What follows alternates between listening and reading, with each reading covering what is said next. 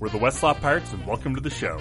We're here to share our thoughts on Northwestern athletics and college sports, with thoughts and analysis from the visceral to the statistical. We run our tailgate with the red pirate flag flying high above, as we give no quarter, especially the fourth. I'm Sam Walter. I'm John Lacombe. And I'm Eric Skoskauspo. Well, that's a little bit more like it there, guys. Great win, 49-7 over Bowling Green. Obviously, Bowling Green, not very good. But on the flip side, I think before the game, I was talking to a bunch of people at the tailgate, and we were all of a consensus: do not bet on Northwestern here. We were a 21 some odd point favorite, and that is absolutely the sort of game that we would have kept close and lost an actual bet. And there we go. Surprises, 49-7, great win. So last year, just to help put this in context, in week 3 after our disastrous Illinois State loss, I think you can argue this was a similar situation, right? Sure. We beat Duke 24-13 at home. We chalked up a total of 400 yards passing. 400 yards of total offense that game. We were under 50% in completion percentage. We had 2 interceptions thrown, and this was a bad Duke team. This was a Duke team that went 4-8 last year. 2 years ago, in our 4th game of the year against a underwhelming MAC opponent in Ball State, we won 24-19. We put up a lot of yards, 546, but we only scored 24 points. Again, we were really bad on the completion percentage. We lost 2 fumbles. We threw a pick. We couldn't stop their passing game. This was a different animal. I mean, those were both games towards the end of the non-conference season against subpar opponents. And yeah, we beat them, but this was a different animal. This was a dominant performance from Northwestern. I thought it, relative to the first 2 weeks, it felt like week 3 of the NFL preseason when all the starters play and things come together. I thought the team looked fast. I thought there were some wrinkles in there that were clear reactions to the issues the offense had against Duke. It was awesome. Absolutely. And I think, I feel like this score is pretty true to what it was. I mean, on one hand, I think the play that really kind of precipitated everything was when Kyle Caro stripped their receiver after a big 3rd down completion, and then Godwin had the big return, and we scored right after that, and after that we were just rolling. And had he not fumbled that ball, you could argue that at least early on the game would have been a little bit closer. But on the other hand, Jeremy Larkin fumbled the ball into the end zone, and Jelani Roberts was stripped in the middle of a drive where we were really rolling. So we also could have easily scored even more points than we did score in this game. There's no getting around how bad Bowling Green is. I mean, they're a bad football team. They may be one of the 10 worst teams in the country, potentially. But with that said, I do really believe, there are a couple things that made me feel really good. Number one, the bounce back game by Clayton Thorson. It really does look, and I think it would be disrespectful to Thornton's really last 2 years to say that the Duke game was anything other than a hiccup for him. Again, I'm not being a homer here. That just goes against all available evidence. The guy has basically gotten better all through last season, blew the doors off in his first game against Nevada, had a bad game against Duke, and then bounced back with another fantastic game against Bowling Green. And I think if you look at his reaction after the first touchdown pass to Skoranek on that bomb, he had a reaction. Beautiful play. That was a gorgeous throw. It was gorgeous, but you could see a little reaction from his body language. Like almost in his mind, he was like, okay, good. I've still got it. And that was just a random hiccup of a game. And you kind of see even him, I almost feel like, well, I was a little worried there for a second. But nope, yeah, okay. That was just a bad game. I'm flushing it. And then he just blew the doors off Bowling Green. Through two of the 3 games Clayton Thorson has played, go up against just about any game anyone has played in the country this year. Through 2 of his games, he's throwing for 360 yards a game and a couple touchdowns. And then he has 1 bad game. So Can I jump in with something schematically that sure. I think ties into that directly? And that's when teams are able to generate pressure against Northwestern, and Duke did it by blitzing, right? By bringing defensive backs, by bringing their devil back, by bringing linebackers. Or, teams we've seen in the past, I think a couple years ago, Michigan was able to get a lot of pressure with just their front four. Or otherwise, when that happens and Northwestern is unable to pass block, we have this tendency to bring more, keep more and more players back, more running backs, more tight ends to get extra blockers, right? And I think that causes the talent in our wide receiver core to really be showcased, if you will, and kind of in a bad way, in that we're then trying to get separation, and we need the explosive athleticism of our receivers, which frankly we often just don't have, with the athletic pedigree of the guys that we're recruiting. And I think it puts Northwestern in a really tough spot. When we can protect with our offensive line and we're able to do things like empty sets. I mean, we ran a lot of empty sets against against Bowling Green. We definitely saw a few the first week against Nevada.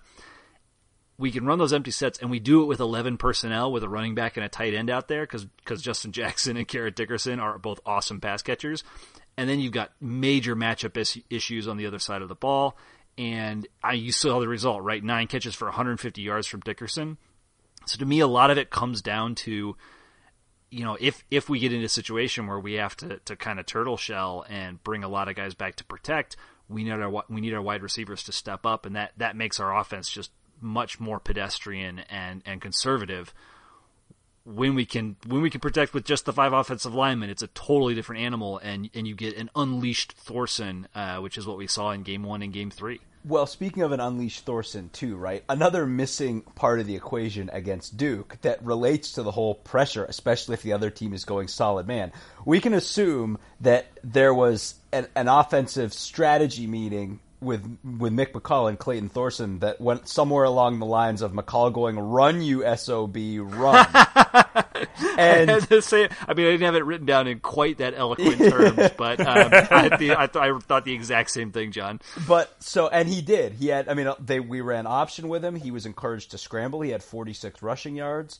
And that's another big piece of it. It's something that, there's one thing to be nervous in the pocket, but again, through 3 games, we can't stress this enough. The offensive line's doing a pretty good job of protection. And like Scuzz said, a lot of the problems have to do, when we have to bring in extra guys because they're bringing more heat, and then you're looking for guys to get open. You're also looking, though, if the initial surge is deflected, for a quarterback to get outside of the pocket and go into some of that open space. And Thorson did that. So that was the second thing I liked. He did it early. It's interesting that, we talked about it last week, against Duke. He didn't look to move at all. Right. And, right off the bat, he's moving the pocket. He's, choreographing offense. He's running the option. He was just a lot more engaged in just the offensive game plan. Well, it happened early in the game, and John, you're so right that it was so clearly a strategic implementation by the offensive coordinator to say, do this. We will run with the quarterback, and that's going to set everything else up. And for the folks out there, and we've been on this bandwagon many a times, who do not want Mick McCall to continue coaching this team. You have to give him credit. He looked at what went wrong at the Duke game, and he said, "Hey, we're going to do this differently, and it's going to work," and it did. I think so. And another part of it too, and this goes to, I think, one of the touchstones that we've talked about all week and we talked about all season, which was that, the weakness of this team on the offensive line and bringing in the new guys and the problems. And one of the things I said, and I was kind of in a minority opinion, I wouldn't say on this podcast, but I would say within the Northwestern community, is I thought the offensive line didn't have too bad of a game against Duke. And particularly on the pass protection. Well, but here's the thing though. In terms of the run blocking, the sample size was so small, particularly for Jackson. And I remember thinking to myself, look, if on the 8th carry Jackson broke one for 50 yards, that would kind of change the whole complexion of where the run game was. And I say that because there were a couple plays where I thought he was close to doing that. And the kind of plays that those were, that we just didn't get a chance because of the whole god-awful mess from all directions that the Duke game was, and just the way that game played out. That what I thought we were really close to executing. So we talked in week 1 that Nevada had some that Nevada's 3-3-5, and the fact that we had some new guys, young guys out there was just giving us fits. Against the Duke, on one hand, that was a better defense. But on the other hand, I think one of the things that was almost working, if not quite working against Duke, was all the pulling plays. And it became really clear, if not in that game, in the Bowling Green, that we are just attempting to run sideline to sideline with as many pulling lineman plays as we possibly can. We're not running up the middle. We're trying to get usually two linemen pulling around the outside and trying to succeed through those plays. Now, granted, again, we're talking about Bowling Green's defense, but that's where the yards were coming from. For everyone, for Larkin, for Justin Jackson.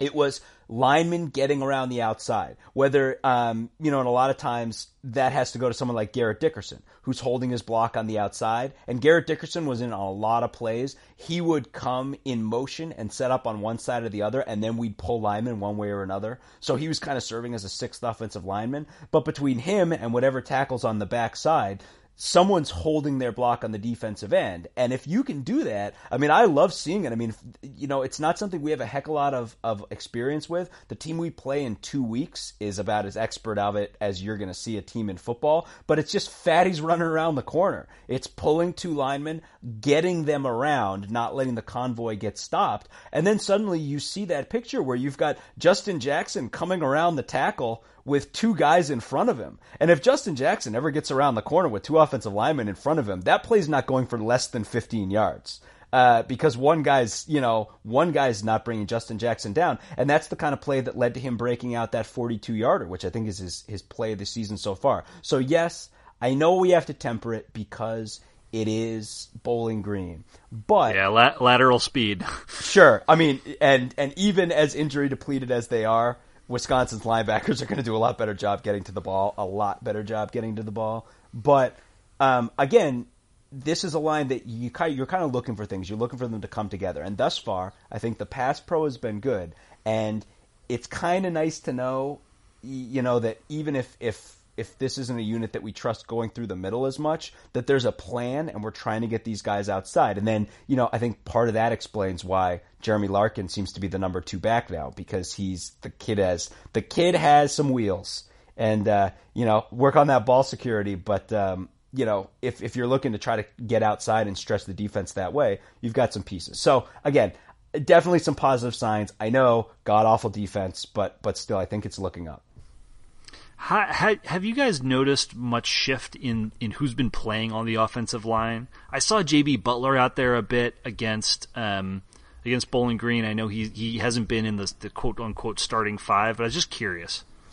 I feel like there has been a little bit more shifting. I feel like, maybe not play to play, but drive to drive, you are getting a little bit more movement, which troubles me a little bit because I am of the mindset that you need your offensive line to be a single unit. And, you hear all of these talking heads through first couple weeks of the NFL bemoaning the play of the offensive line just in general. And, that being taken back to you're not teaching offensive line in college and whatnot. And then looking at where our offensive line is and just the mix mash, the Cuisinart, the blender, if you will, and I see where that sense is coming from, and but it is giving a lot of people playing time, and when we bring in the fatty package with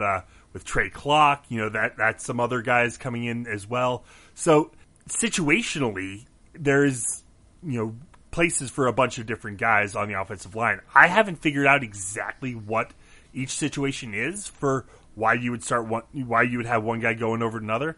So that's definitely something I'll keep an eye on. Yeah, I think, right, you want as much stability as possible, but I will say, and again, and this speaks to, again, I give McCall credit for trying to figure this out. If you don't have power guys, you don't have bull guys, but you feel like you've got guys who are mobile and have a little foot speed, that's the way you want to try to utilize that. So yes, the rubber is going to meet the road in 2 weeks, and we're going to be dealing with a team that is much better at shutting those things down, partly because they see it in practice every day. But I do still feel like it's trending in the right direction.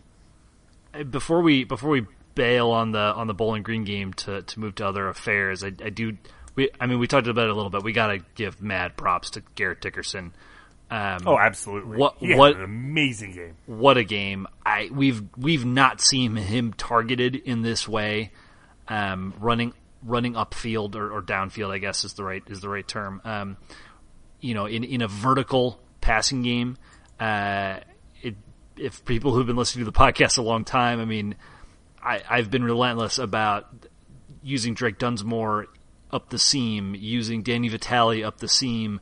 We've never really done that with Dickerson, and in this game he was a complete matchup nightmare for Bowling Green, and that should be true against a lot of Big Ten teams as well. I pray that we don't forget that he's on the team going forward. We've seen that happen too many times. I think a lot of it had to do with the fact that he did not have to stay into block. We were much more comfortable having him out there in passing patterns, but his versatility is arguably our best schematic advantage on offense. Just to tack on to that, Pro Football Focus had him ranked 99.9, which was the highest rank of any player in college football last week. The next highest player had a 94.6, and no defensive player even broke a 94. So, according to Pro Football Focus's algorithms, he had a perfect game. Pretty much. And the other thing that we haven't really talked about the defense much, and obviously Bowling Green's offense did not do very much damage at all. They contained Guyton. I thought the cornerbacks played pretty well. The secondary did a good job. Their quarterback had a lot of accuracy problems. This was not like Daniel Jones, 2 weeks ago, who was a far more superior talent.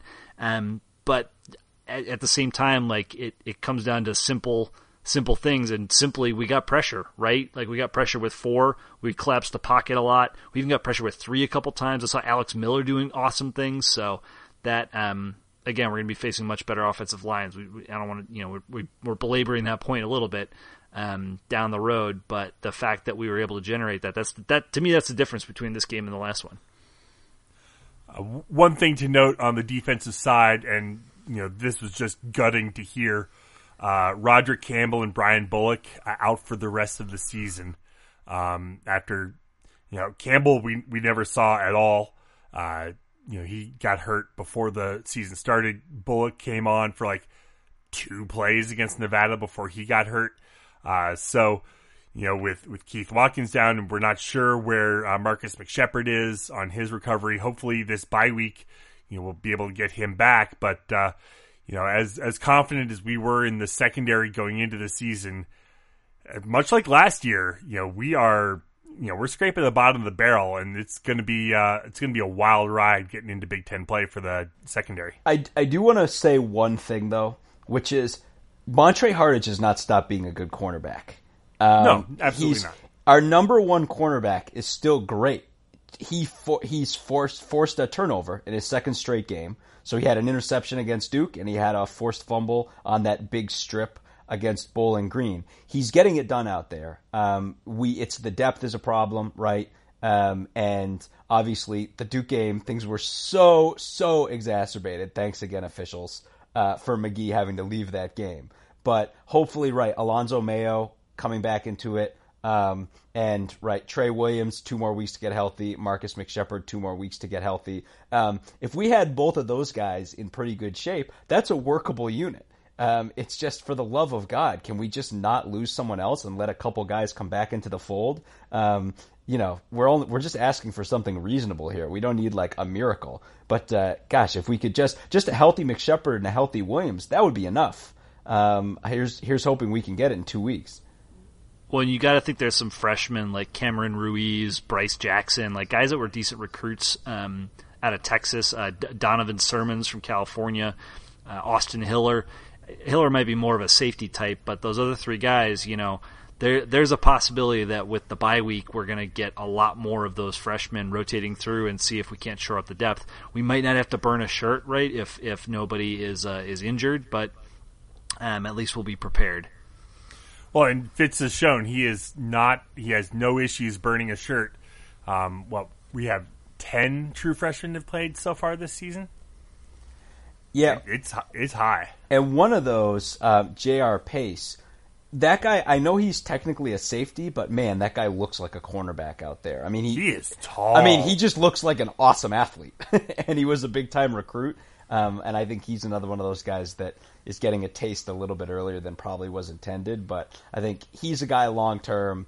You're going to see him play a lot. You know, that he could be a 3-year starter, if not a 2-year starter. He's going to find his piece, but I think he's probably in the mix too. Speaking of looking like a safety, Trey Williams is listed on our roster as 6'2", 212. Trey looks like a beast out there. He looks like a big boy. Man! I'm squinting at this trying because we generally don't list CB unless Watkins and Hardage are both listed as cornerback. Everybody else is a defensive back. So I'm kind of squinting at the numbers, trying to guess a little bit here, and that one jumped off the page as not what I would have expected. Well, and when you factored the fact that he had a bum wheel against Duke, it kind of looked like a linebacker getting run around by quarterbacks. But that was, again, we all know the Duke game went really bad for any number of ways. But our luck in that game was horrifically bad. Yeah. And that's not to be understated. So as we wrap up the non-conference slate, obviously we going in had hoped for 3-0, 2-1. Okay, that we can deal with that. We can work with it. But kind of looking around the rest of the Big Ten, we going out of our summer previews, we had some predictions. We had some thoughts on the rest of the Big Ten. I'm interested to hear kind of from you guys where have we gone wrong? Who's surprised us? Who has disappointed us? And it's interesting. Haven't had this is all pretty much based on non-conference. I think we should maybe start with. I think the biggest surprise for me is Purdue.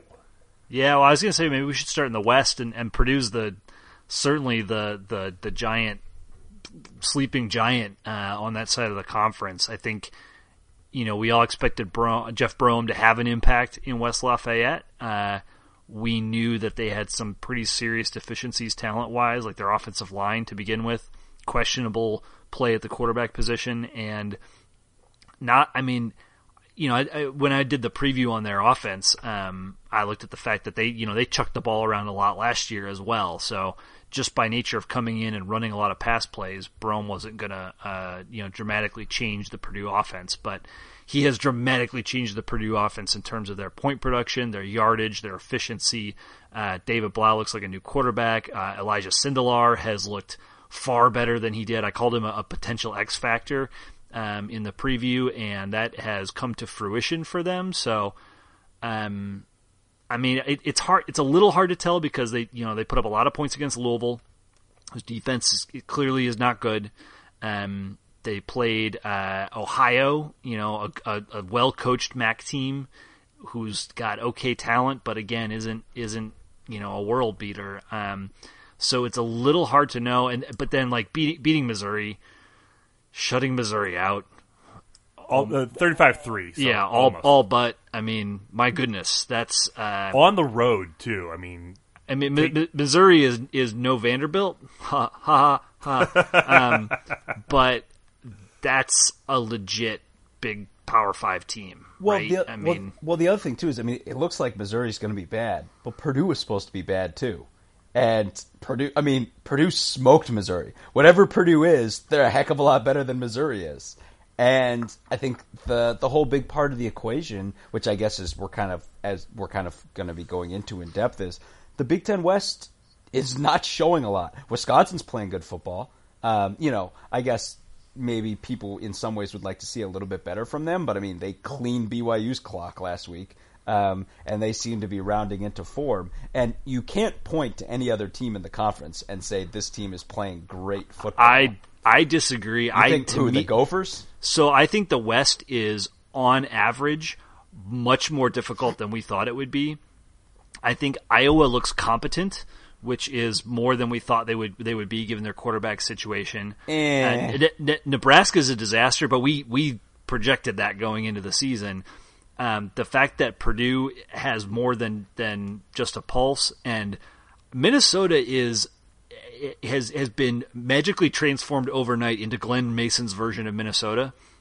Like, I don't think that this team is going to win 10 games this year. I don't think they're even going to win, 8 probably, but they are annihilating teams on the ground. They threw the ball 8 times 2 weeks ago and scored 48 points against Oregon State on the road. Oh, I thought you were going to say Glenn Mason from a scheduling perspective, thanks to their win. Well, that's maybe part of the equation. But again, like on the road at Oregon State, they ran the ball like 60 times and scored 48 points. That's a far cry from what this team was the last 4 years with Mitch Leidner running around like a headless chicken. And I'm concerned because their defense is really good, and we knew that coming into the season. Antoine Winfield Jr., a guy that we didn't think maybe would play this year, is playing every down and is looking really, really good in their secondary. So I mean, Illinois is a dumpster fire, which we thought was going to happen. Nebraska has got lots of problems, which we thought was going to happen. Let's time out there for a second. I do need to relish in the struggles of the Cornhuskers. Losing at home to Northern Illinois. So tasty. It's Riley Lee's Heisman contender. It's funny too, just because the Nebraska's their game this coming weekend is a must-win game. It's a game they're almost certainly going to win, but they're hosting Rutgers, and were they to lose that game, Mike Riley's getting fired the next day.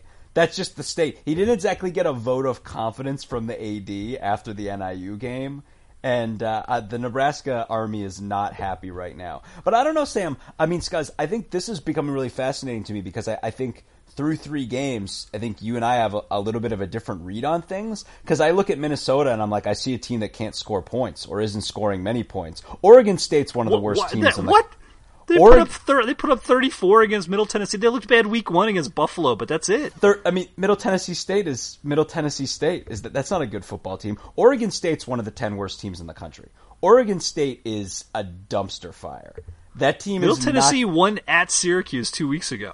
I guess for what it's worth. I don't know.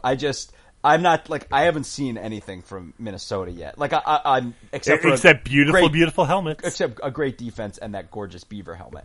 I'm not making. Don't forget we lost to Minnesota last year. I'm not dismissing Minnesota. I'm just saying I don't get a positive read out of them so far this season. I think Purdue has played good football.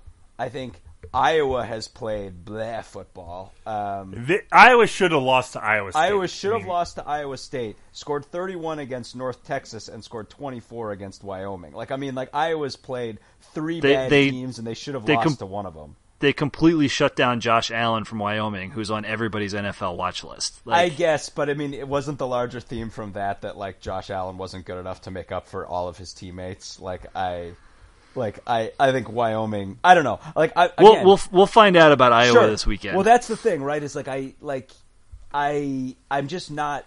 I mean, the fact that you and I are getting different reads out of this, maybe the sample size is still just too small. I mean, I think the only thing I can say for sure is Illinois is the worst team in this side of the conference. That I feel pretty confident in saying. The rest of it I still feel is pretty up in the air. But I certainly Wisconsin I feel is the king. And I don't feel like anybody has, I really do feel like the other 5 the other 6 you could pretty much just lump together at this point. Well, Wisconsin at top, Illinois at bottom, and then the other 5. Right, exactly. So, I mean, I probably with Purdue nearish the bottom, but maybe not so much anymore. We'll have to see. Nebraska. The Huskers are in trouble. I mean, the huge part of that game was Nebraska's offensive line just getting smoked. That to me was just being holy moly, we think we've got offensive line issues. Northern Illinois is just beating this offensive line to depth. Just watching their quarterback basically play like Chuck and Duck out there was holy moly, they just can't move the ball. I mean, you're right. It's Illinois, and then Nebraska's got as much of a case for second worst right now as anybody does. I'll put it this way. So from like a fear factor from a Northwestern standpoint, I'm no more scared of Wisconsin than I was to start the season. I'm terrified of Purdue, especially the fact that they're doing this behind excellent quarterback play. Minnesota and Iowa and Nebraska, I don't feel any better or worse about our ability to beat those teams, but I feel a lot better about those teams' ability to beat us, if that makes sense, than I did at the beginning of the season. Maybe not Nebraska, but certainly Minnesota and Iowa. So if it's me, I feel about the same about Minnesota. I feel better about Iowa. I certainly feel worse about Purdue, and I feel better about Nebraska. And I feel the same about Illinois, who I thought they were. Over on the East, what are we seeing? I mean, Ohio State has struggled. I mean, yeah, they beat Indiana, but they sleptwalked through the first three quarters. They got utterly handled by Oklahoma. It probably should have been worse because they didn't. The first half was so close, at least on the scoreboard, but not on the field. And then they took care of business against Army. But what do you make of the Buckeyes? I'll put it this way. I think Ohio State's national stage pedigree has taken a major hit and a legitimate one over the past 3 years. They rely far too much on the quarterback to run the ball, and they can no longer throw downfield effectively. I don't know that those two things will have anything to do with their ability to mop the floor in the Big Ten. Yeah, I don't know. I mean, I think the best team right now has to look like Penn State, mainly because their defense is better. Now, they also have not played anybody other than Pitt. I guess holding Pitt to 14 points is kind of impressive, but Matt Canada is no longer there, as are pretty much all the bell cows from that team last year. Well, Matt Canada at LSU. I mean, the little 5 douse water on the Matt Canada fire too. Danny Etling. Yeah. Danny Etling. Yeah, no, that's all I'm going to say. I mean, he went from Nate Peterman to Danny Etling. Right. Penn State's defense at least isn't sucking right now, which again was on the table if you've been following Penn State's defense. Here's a question though. They put up 33 on Pitt at home offensively. Oklahoma State put up 60 on Pitt offensively 1 week later. Well, can we say on the road?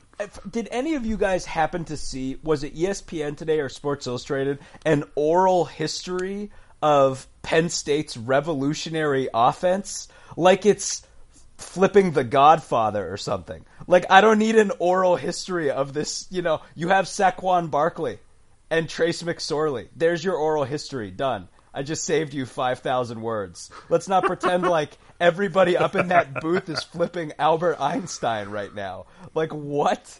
No. But I mean, like, with that said, I mean, Penn State's the best. It's the best offense in the conference for sure.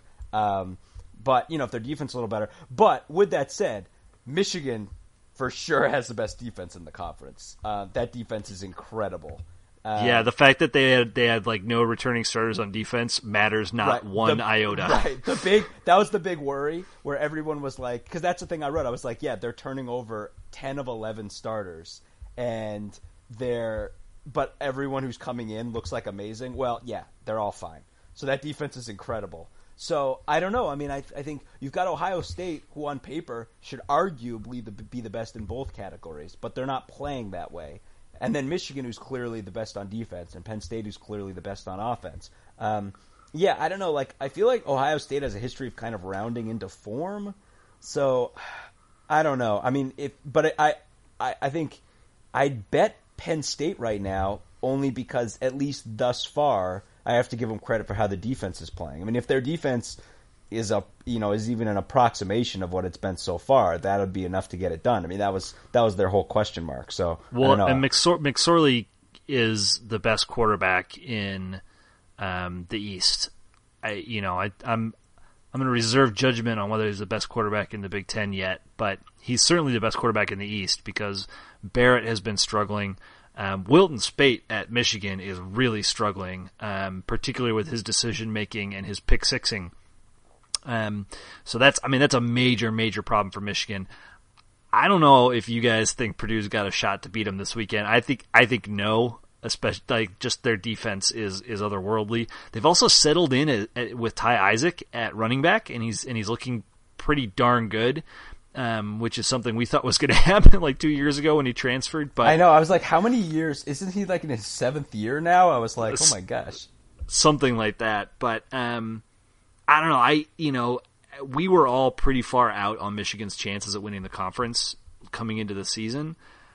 I think they are much closer than I gave them credit for before we. I just thought Ohio State was head and shoulders above them, and you're right, John. On paper they are, but in reality, I mean that's those three teams. Like Michigan's defense is definitely good enough to beat Penn State again. Remember what they did to them last year? Yeah, and I do believe that Ohio State's going to just bounce back, and they're going to run roughshod through the conference and then get hammered again in the playoff. But I don't know. Like this Michigan team's defense is really good, and for whatever reason, like not having all the focus of Peppers, to me that makes them better in some ways. That there's not this kind of weird thing that everybody's focused on. Like they're just out there balling.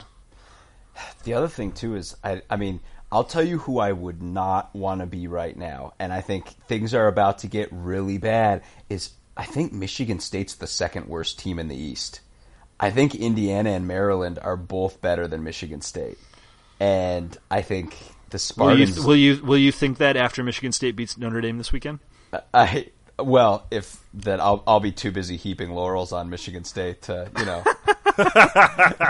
I don't know. No, I mean, I say this as someone who is you guys might be surprised to know, not a Notre Dame fan. I don't know if you were aware. I think Notre Dame's going to put it on Sparty, and I think they're not going to be the only one to do it this season. I just think Michigan State they are a bleh football team, and Indiana, who after giving Ohio State a game for a little while, came out and put it on UVA. And Maryland, of course, has been kind of disturbingly good. I actually want to talk about Maryland here for a second. Okay, yeah, they went down to Texas and they won 51-41, and that was huge.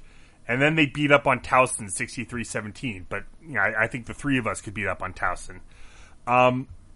Do we know enough? I mean, have we seen enough to really judge Maryland at this point? I mean, they're putting up points, and Texas. I'm not sure what to make of Texas. They lose to Maryland, and then they go to USC and give them everything they can handle. Because around this time last year, right, Texas had a huge win over Notre Dame, and we were all like, oh, look, Charlie Strong's got it together, and then the bottom just fell out. So two thoughts. The first is that Tyrone Pigrome was huge for Maryland in that game against Texas, and he's injured and gone for a long time. They've turned to Kasim Hill, who was a guy that we recruited. He's certainly a good player. He's a freshman. He's going to have to face nasty defenses in the Big Ten, or at least good defenses in the Big Ten. And Maryland is going to be a big-time running team, and I just don't see them putting up 50 points a week. The other thing I'll say about Texas, they had no business being ranked at the beginning of the season. And no, the only reason they were ranked is because of Tom Herman.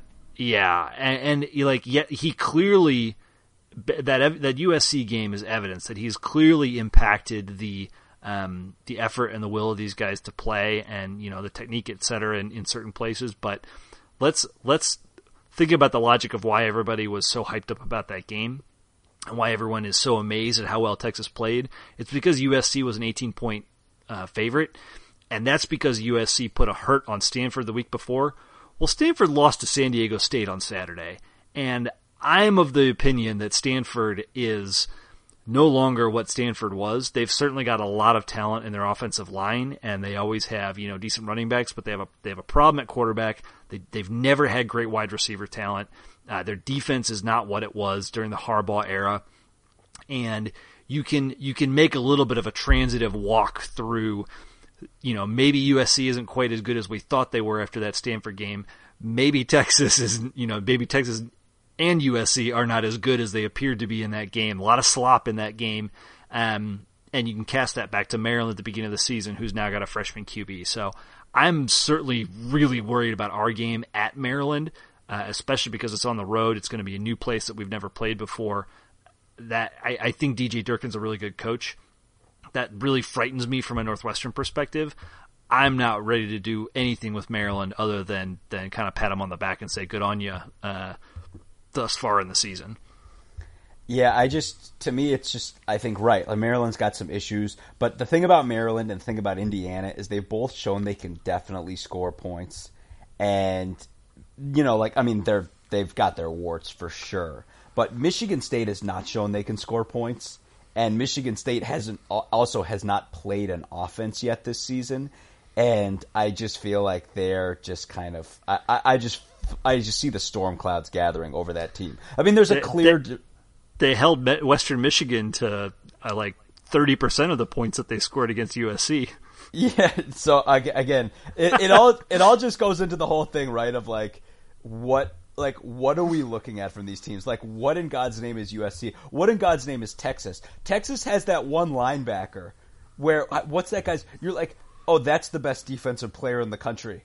Malik Jefferson. My God. You could watch that guy and be like, oh, well, Texas should have a good defense because they obviously have the best defensive player in the country. And Poona Ford, who was spectacular in that game as well. Like, they've got major talent. And then they just give up 51 points to Maryland, and you're like, what is going on? And then they've got major talent on the offensive side of the ball, and it's some of these teams are so hard to handicap this early in the season. But I don't know. Some teams have shown flashes, and the only teams I feel like in the Big Ten that haven't shown anything are kind of Michigan State, Nebraska, and Illinois, and of course Rutgers. Everyone else, has at least done something good at some time, but Michigan State and Nebraska, that's not the place you want to be coming out of 3 weeks. Looking outside of the Big Ten, I'm interested, what has stood out to you guys? I think Clemson has showed that they found another quarterback. That maybe they're not going to be missing Deshaun Watson as much as I think the national media thought they would. They look fantastic. There was a brief moment on Saturday where I thought I was watching a replay from last year. And then I was like, "Oh no, that just happened in this game." Kelly Bryant is a Deshaun Watson clone, and is really, really, really. Clemson's amazing right now. And granted, this is against a Louisville team that has not looked great in any of their other games thus far, outside of Lamar Jackson. But the way they contained Lamar Jackson, the improvement that they made against him from last year, and the fact that they have not dropped off on offense as much as we maybe thought after that Auburn game. I'm really impressed. I don't see how anybody else in the ACC really stops them, given the all the quarterbacks that have graduated, given the injury to Giandre Francois and the offensive woes that Florida State is going to be under. I mean, Duke might be the only thing that stands between Clemson and another berth in the playoff. Well, speaking of easy paths through the conference, Alabama. Whoa, Nelly. So here's the thing, right? Alabama's definitely the best team in that conference. The second best team is definitely Mississippi State. And I don't know who the third best team is. Who's the third best team in the SEC? Is there a third best team in the SEC? Georgia, yeah, maybe? That's what I was thinking. I mean, I'm not going to say Vanderbilt, even though they've looked pretty strong early. But it's not Vanderbilt. Here's the thing. Alabama has to go to Mississippi State on November 11th, 7 days after playing against LSU. that is just a giant circlet red flag beaten up on the road in Starkville, a weird place to play. Do it, Bulldogs. Look out.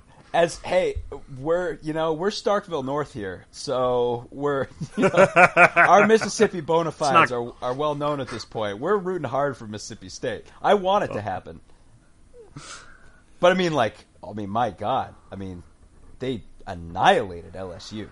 That was an absolute destruction. So it's hard not to read from that. Either Alabama's going to do the exact same thing to LSU, or else Mississippi State is a darn good football team. But either way, right. But I don't know. That Florida-Tennessee game, please, I feel sorry for anyone. I'm happy for anyone who actually watched that whole game that you got to see a Hail Mary at the end, because my God, that was train wreck football. When was the last time that game was interesting? I would argue that it was Rex Grossman in the rain in 2003. Something like that. It was a long time ago, that's for sure. You've got teams like Kentucky right now. Of course, the thing about Georgia, if Notre Dame somehow ends up being good, then all of a sudden, maybe Georgia's got something. But I don't know. Notre Dame's got a massive problem at quarterback. Yeah, and more than likely, you're not on the Brandon Wimbush train. He's tuck and run. He's just deer in the headlights. Yeah, I think those were two mediocre to above average teams that played a tight game. Someone's got to win the East, but it's not going to be Missouri. But I don't know who the heck is in it. Go Kentucky. Let's see a Kentucky-Mississippi State SEC championship game. Now that would be awesome. But I kind of feel like more realistically things are breaking for Alabama just perfectly. But do it, Mississippi State. Get it done, Bulldogs. Yeah, I agree with you in general, but that's a gigantic red flag on their schedule right now. In the Big 12, we're going to see Bedlam 2 weeks in a row, right? Well, it's Bedlam. The first Bedlam is early November. They moved it. Did they move it? Yeah, they moved it so that exact situation wouldn't happen. Yeah. Right. Yeah. How I guess you could have a weird thing where TCU upsets somebody, or Texas gets a hold of somebody, and that could be weird. But Oklahoma and Oklahoma State to me are far and away better than everybody else in that conference. That Texas, you know who ain't going to get a hold of anybody? Baylor. 0-12, baby. I should have taken Baylor's opponents in our little game. Thank goodness. I was seriously worried. That would have meant you had to take Liberty. I know. So that is literally the reason I did not do it. Well, that's the thing. I feel like at the beginning of the season, college football fans everywhere were like, God, please let Baylor lose to an FCS team. And then after week 1, we're like, maybe we should have been a little bit more specific. But I was so worried. I have a lot of harsh curse words for Baylor and Liberty. I'm going to keep them to myself right now so that I don't get in trouble with your dad, John. But I was worried because I was like, because Duke played them a little too close for my liking. Ultimately, I think Duke won 34-20 and was fine going down the stretch. But I was like, that is our worst nightmare if Duke turns around and loses to Baylor. But hey, Blue Devils, they're 3-0. Do some damage in the ACC, Duke. Make us look good. This is the opportunity we didn't have after the Illinois State game last year. Duke can actually, bail us out, do some damage over there, and that side of the conference is certainly up for grabs. But and I don't know, and I guess in the Pac-12, it's probably USC against Washington long term, but. Probably. There's so much flux in that conference too. If you make me pick, I'm going to pick USC, but clearly they're a little bit of an up and down operation. There's some red flags for USC. I don't know if Stanford is not that great and USC struggled to beat. Well, they didn't really struggle, did they? No. They destroyed Stanford. Okay. No, and by the way, that's your group of 5 leader right now. Here's the thing about USC is I think Darnold's really good, but they have to be a running team, And if you can stop their run, and Texas really sold out against stopping the run, like Darnold is just not at that level of consistency right now to really take advantage. They're going to have their hands full with Cal this weekend, I think. Cal is interesting. Cal's been really surprising, but I mean, if you look at their schedule, there's really they play at Washington State in 2 weeks. That's another particularly tricky game, but then they've got at Notre Dame. They host Utah, who's never as good on the road as they are at home. They host UCLA, but they got to go. They got to go to Boulder in November. They got to go to Boulder, but I mean, Boulder's a shell of their former selves. I'm sorry. Are they Sammy. though? Yes. Are they? Yes. So, coaching departures and key player departures, but they don't play Oregon and they don't play Washington though. I mean, to me, right now, I feel like anyone in the Pac-12 is capable of beating anyone else except Oregon State, who's going to get smoked by everybody that they play. But I feel like, I mean, UCLA can beat or lose to any team in this conference because they can't play defense. And Rosen, that Memphis game was so much fun to watch. Talk about offense optional. We were laughing so much at the end of the optional. Defense optional. I mean, we were like so much at the end of the game being like, when Memphis, in the worst call ever, first decided to go for a field goal, which was a bad move on fourth down, and then to fake that field goal when we were like, look, their wide receiver basically hasn't been covered the entire game. He's going to be wide open. Just get him the ball on fourth down, and they still managed to pull out the win. I should point out, though, just we talked about SDSU. San Diego State's 3-0 right now with wins over Arizona State and Stanford. That's 2 of their first 3 games. Like Arizona State's not very good though. Right, but I mean still. That's a team that like San Diego State went out and scheduled big boys and beat them. And I mean, there aren't many teams that have a better resume through 3 weeks than a win over Stanford and a win over Arizona State. And that team now, they're through the hard part of their schedule. And that I think is the problem, is that they're through the hard part of the schedule. Yeah. I'm not saying playoff, but I mean that's your group of 5 right now. I mean, I think I'd circle that team for like the Cotton Bowl or whatever right now because they're darn good. They have to play Boise, so that'll be interesting. Yeah, they get him at home though, and Boise's already lost. Like I don't think Boise's quite the Boise of old. But Scuzmodel, I think, gives San Diego State like a 42% chance of winning out. And yeah, I mean they I guess they're at Air Force this weekend. That's maybe a tough game, but they host Boise, they host Fresno, they host Northern Illinois. I mean, there's just not a lot to be worried about here. They gotta travel to Hawaii. Those refs. I gotta say something. I've gotta say something else because I feel like there's a potential for something interesting to happen down the road. This is totally a non sequitur, by the way, except within the realm of small conference football. Army beat the crap out of Fordham and then beat Buffalo and then didn't look awful for most of the Ohio State game. Their next 5 games are Tulane, UTEP, Rice, EMU, and Temple. Like, you're telling me Army couldn't win those 5 games and be 7-1 through the first 8 weeks of the season? I'm just saying this only because Army has been like a laughingstock for 15 years, and then last year they finally beat Navy, and now I feel like they've got a team that's not awful, and so many bad teams coming up for them to play that they might be able to put something together. So that would be fun. I love me some option football. One other weird group of 5 thing to keep tabs on is so South Florida and Memphis obviously both look like they're rolling. Their game was canceled because of Hurricane Irma. Right. Conceivably that game could be made up to determine participants in the AC championship game. There could be a scenario where those 2 teams are so far ahead of everybody else that they don't need to reschedule that game and they can just play in the AC championship game. So it's just an interesting thing to look at, because if you look at Memphis's schedule now, they've got the win over UCLA. If UCLA were to go do good things and Memphis conceivably could go 12-0, they'd have a win over a good South Florida team. They'd have a win over UCLA. I'm not suggesting I like that. They're not playoff angled, but it's another group of 5 Cotton Bowl situation. No, you talked me into it. I want to see it. Come on, Rosen one. run the table. Because you know what that makes me think of? I always think back to Fresno State. When Fresno State beat Colorado to start the year, and then Colorado won the Big 12.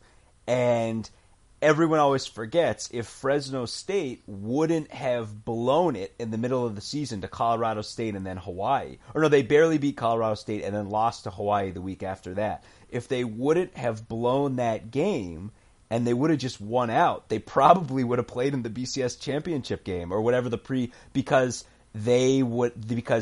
Colorado would have pushed them so high. So, hey, come on, Rosen one. Let's see. Just win every game 60-59. Take the Pac-12. Memphis wins out. That pushes them into the playoff. I'm in. Let's do it. Gary Seegers is in. Friend of the pod, Gary Seegers. I'm sure he's all about it. Anything else jumping out at you a quarter of the way into the season? Targeting's a problem. It's just so inconsistent. I don't know how to fix it. You say that like we've had a problem with targeting in recent games. I just like I've seen so many cases where there's like McGee got nailed on like there was a textbook sentence that they almost had to send him out because he made helmet-to-helmet contact, but it wasn't the crown of his helmet. He wasn't launching himself. You know what I mean? Like, there's just so many situations like that where the intent of the rule and the application of the rule and the ability to see this stuff in real time and, frankly, to be able to see it right on replay is just so garbled. But at the same time, like, the player's health is the most important thing, and I don't know what to do about it. But it is eminently frustrating, and it impacts the watchability of the game, and at both levels, right? At both the college level and the NFL level, where helmet-to-helmet hits go unpunished all the time. Well, if a wide receiver goes across the middle and catches the ball and drops his head immediately, I don't know how you don't have a targeting situation every single time. That's what happened to McGee. McGee just came in, the receiver caught the ball, dropped his head, lowered his head, and McGee came in and hit him, and their helmets touched. I'll tell you the solution. The solution is to rugby tackle that dude by putting your shoulder into his groin. That's the way. But these safeties and DBs and linebackers have been, it's like been bred into them to lead with the shoulder and try and nail a guy as hard as you can to jostle the ball out and like just allow the catch and make the tackle. Right? Like, I don't know. Well, it's just one of those things, too, where it's like, if the other guy goes low, you're going to try to go low, too. And it's so hard to go low without having helmet-to-helmet contact. And, oh, by the way, it happens 5 times on every single running play. And the reason they don't call that targeting is because there'd be no way to prevent it. So they do it with wide receivers, and it's just there's specific language around a quote-unquote defenseless receiver, i.e. in the process of making a catch, right? Right. And you do see it. I mean, you do see guys who come in and lower their head, and you totally like, oh yeah, that's targeting. But it's just there's still too much gray area, and yeah, I don't know. You're right. I completely agree. I hate it so much, but I don't know. Take helmets away. How you don't do it? Well, that's how you do it. Take helmets out of the game, baby. I continue to go back to the rule, like force guys to wrap. Force guys to make an effort to wrap, like you can't lead with a shoulder. It's what they do in rugby. If you try to not hit a guy with your shoulder in rugby, like a safety would do, that's a charging penalty, and it's a card. You're in the sin bin for 5 minutes. Make spearing illegal and make and require guys to try to wrap up the receiver with their arms, and I guarantee that's going to reduce that form of tackle.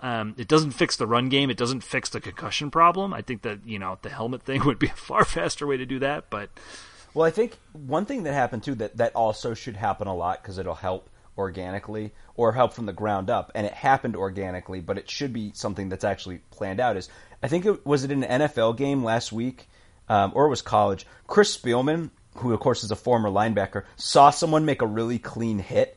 and just went off about praising the guy and was like, oh my gosh, look at that hit. Like, see how he got low and kept his head up and totally dull and stuff. And it's like, yeah, that's part of it. Heap praise on all the guys who do it the right way.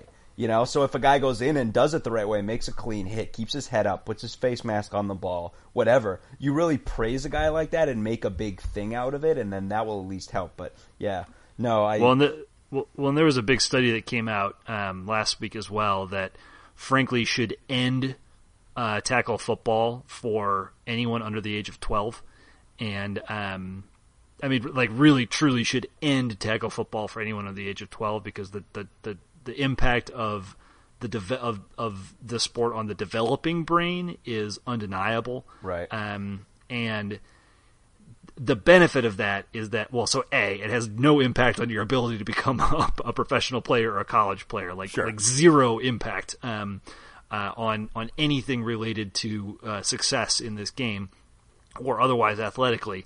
But the other benefit is that reduces the pool of coaches and helps helps kind of contain and control the message. Like, granted, there's still, you get down to that level and you're dealing with so many people in so many disparate places, but it does give you a small increase in the ability to control the message and to develop the right tackling styles from the ground up.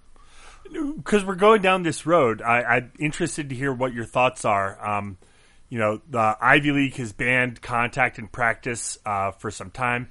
The Canadian Football League just banned tackling in practice. Like, they banned hitting. Want to get your thoughts on that. And there's also been a little bit more chatter of eliminating kickoffs entirely. Just the risk reward. I mean, very rarely do kicks get returned back for touchdowns. Now that the touchback is out to the 25, that's actually made people try and kick it shorter. And you're getting full speed collisions when you've had 70 yards to get to maximum velocity, and no play gets more high speed collisions than kickoffs. Interested to hear your guys' takes on the banning of hitting in practice and potentially limiting the kickoff. Well, I've talked about this on the pod before, but the dirty secret about eliminating contact from practices at any pro level or any college level is these guys have already been slamming their heads around for so long in high school and youth football that they already know how to do it, so they don't need to do it anymore. So the question becomes, it's great, that's great, take the contact out of practice, but then all of a sudden the high school game is going to become a huge pressure point, because everyone's going to be looking and everyone's going to be like, well, these brains are in a more developing state than the other ones. Do we take it out? But then suddenly if you eliminate that, then it's like, well, there's never contact in practice. So and by the way, I'm not saying that's a bad thing. Yes, you'd have a lowering of the quality of a game from a certain perspective, but if there's a trade-off for like health, I mean, again, I'm just saying these are things that are going to come up down the road, but it's just an interesting thing. It's not even that far down the road anymore. But I mean, but if you're talking about eliminating tackling from youth football and you're talking about eliminating tackling from practices in all levels above high school football, then high school kind of becomes this focal point of, it's like, all right, well, now what? Yeah, I'm hesitant to speak to. I could make a lot of conjecture around, if you take away hitting in practice and nobody's used to it, does that increase injuries in games? That sort of situation. Sure, definitely a thought along those lines. Sure, I'm hesitant to say that out loud because I just don't know. I don't we don't have any data or any evidence for how that might play out. I'm far more concerned about tackling at younger ages. I'd be far more inclined to say no tackling in high school practices, because that's when, John, you mentioned these guys have been doing this. They know how to tackle by the time they get to college or pro. But the reality is some may say they may not know how to tackle, and that is another issue. But sorry. Yeah, true. But then the other argument is that they've also already done the damage to their brains, and how much marginal damage are you reducing by cutting out tackling at that stage, right? It's such an unsavory discussion to have. I know, right? So that part, I'm far more in favor of getting rid of kickoffs. As you guys may know, I watch the majority of my football on replay, and I don't even stop for the kickoff anymore. I will fast forward right past it at college or NFL level if I'm trying to catch up in a game, because it's never interesting. There's usually a commercial break in between that and when real play starts again, and it's a wasted play that I don't think needs to happen anymore. Well, plus, and if something interesting does happen, you then stop, rewind, and watch the play. And it's like extra points too. There's no strategy in it, so it's like there's not a heck of a lot going on. Now that does make an interesting quandary with the concept of the onside kick. Sure, and I was listening to the All American podcast that The Athletic has just come out with. Nicole Auerbach and others they had a conversation about that today, and it raises interesting thought. It's like, yes, if you choose to line up for an onside kick, you still do that. Otherwise, the other team just gets the ball on the 25 or 30 or whatever. So here's an interesting strategic scenario that just played out this past weekend, and I only happened to see it because of just inane stupidity in network television in the Cincinnati area. So USC Texas was the Fox game at night this weekend, right? For some reason in Cincinnati, Fox was showing University of Cincinnati versus Miami of Ohio, which is a local game. I totally get it. But wow, there's a lot of other channels we could have put that on maybe. And worse is that when that game ended, they just went to local news. They didn't flip over to the national broadcast. All that is beside the point. With like 2 minutes left, Cincinnati scored a touchdown to make the game 17-14 and lined up for an onside kick, but ended up kicking it deep and buried Miami deep. Miami happened to get a bad penalty and then threw a pick six on third down. But so like that's had Cincinnati been forced to just choose, like, they get the ball at the 25 or you get to attempt an onside kick, that would take something away from the game. So that would be a counter argument to my whole, like, yeah, kickoffs are useless to get rid of them argument. Well, that's an interesting discussion. Glad we have it. And, as Northwestern does not have a game this weekend, we can continue to have a lot of fun discussions. Before we go too far down this rabbit hole, which we could go down and keep going on and going on, let's go ahead and leave it there for this week and continue our search for the Swoley Grail.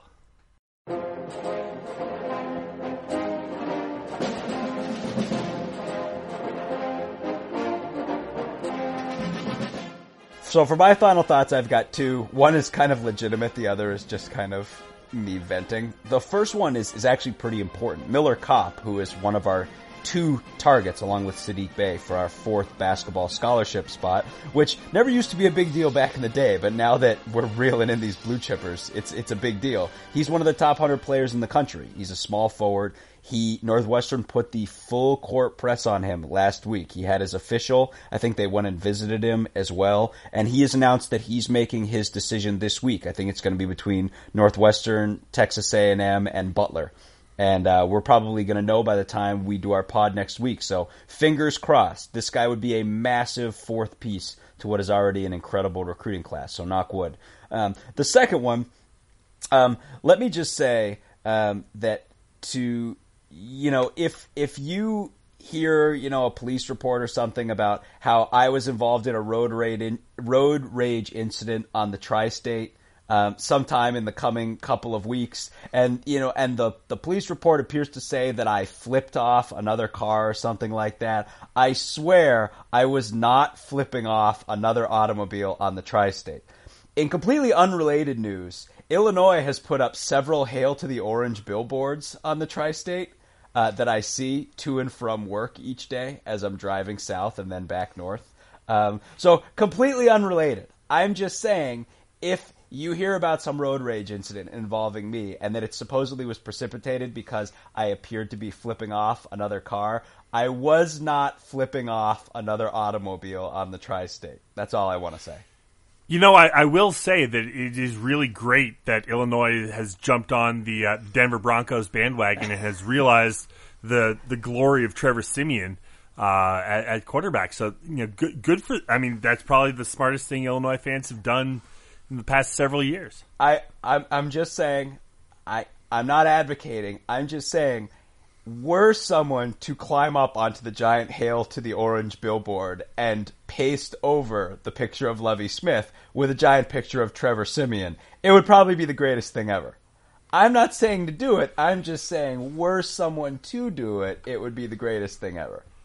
How big can Fathead make their stickers? I don't know. If somebody wanted to make a Hail to the Orange T-shirt and that featured Tim Beckman and Ron Zook as Oompa Loompas, that might be fun too. We're saying you got a lot of ways to go. There's a lot of ways to make this work.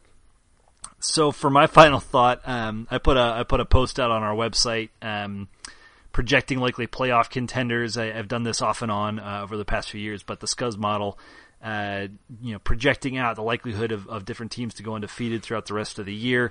Added in some fun links to various spots just to spice it up a little bit. So check that out.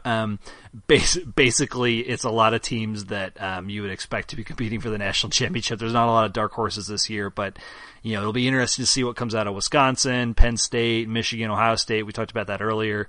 SEC looks pretty locked up, but for that Mississippi State game for Alabama, the ACC, Clemson is just far beyond everybody else. Then we got some interesting Oklahoma in-state battles in the Big 12. No real dark horses this year. Last year we had Houston, we've had Boise in the past. There've been like the possibility of a party crasher. Pretty unlikely this season, which is a bit of a bummer, but still always fun to speculate and think about how this stuff might play out. So check that out if you get a chance, and we'll potentially be updating that throughout the course of the season as things change. Always great to read kind of under the hood of the SCUS model and kind of see where things project. If I recall correctly, I believe you had some insights on the Nebraska-Northern Illinois game that maybe Vegas was not paying attention to. Yeah, I mean, I think Vegas had that as a 14-point spread, and SCUS model had it as a 2-point spread. So if I had bet on the game based on SCUS model's instincts, which I did not, I would have won some coin. For the record, SCUS model did not have a plus track record thus far this year. For my final thought, real early start on the 2019 recruiting for Northwestern. We got our first commit in the 2019 class. And you might recognize the name, Bryce Gallagher, a younger brother of Blake Gallagher, who's a freshman this year, just committed to Northwestern right after the Bowling Green game. Early commit, obviously. We don't even have the full 2018 class done yet, and we're already getting 2019 commits. But he's the number 2 ranked player in the state of Massachusetts in his class. So, obviously starting his, I guess, junior year now in high school, and a couple more years there before he matriculates his way down to Northwestern, and continues just this ongoing trend of brothers coming to play for the Cats, which is keeping it in the family. I absolutely love it. Also, too, I just realized this as you were saying it. We've landed either the number 1 or number 2 player in the state of Massachusetts 3 years in a row now. Joe Gaziano, followed by the Gallagher brothers. Yeah, wasn't Blake number 1 his year? Yeah, so we're dominating the state of Massachusetts. Now we just got to dominate like Florida, and we'll be golden. I know we were recruiting kind of a big name quarterback out of Arizona, I think, or Southern California. I think we've been looking at some QBs down there. So interesting, spreading far the fame of our fair name, if you will. QBU, baby, love it. So we'll go ahead and leave it there for this week. Head to our website, westloppirates.com, where you can leave comments and questions. You can find us on Facebook, find us on Twitter at Westlot Pirates. You can call our voicemail line at 847-231-2287. That's 847-231-CATS. And email the show, westloppirates@gmail.com. Tune in next time as we give our visceral and statistical views on Northwestern athletics, and look for us in the west lot of Ryan Field flying the red pirate flag, because we give no quarter, especially the fourth. For John LaCombe and Eric Scasbo, I'm Sam Walter. Thanks so much for listening. We'll see you next time.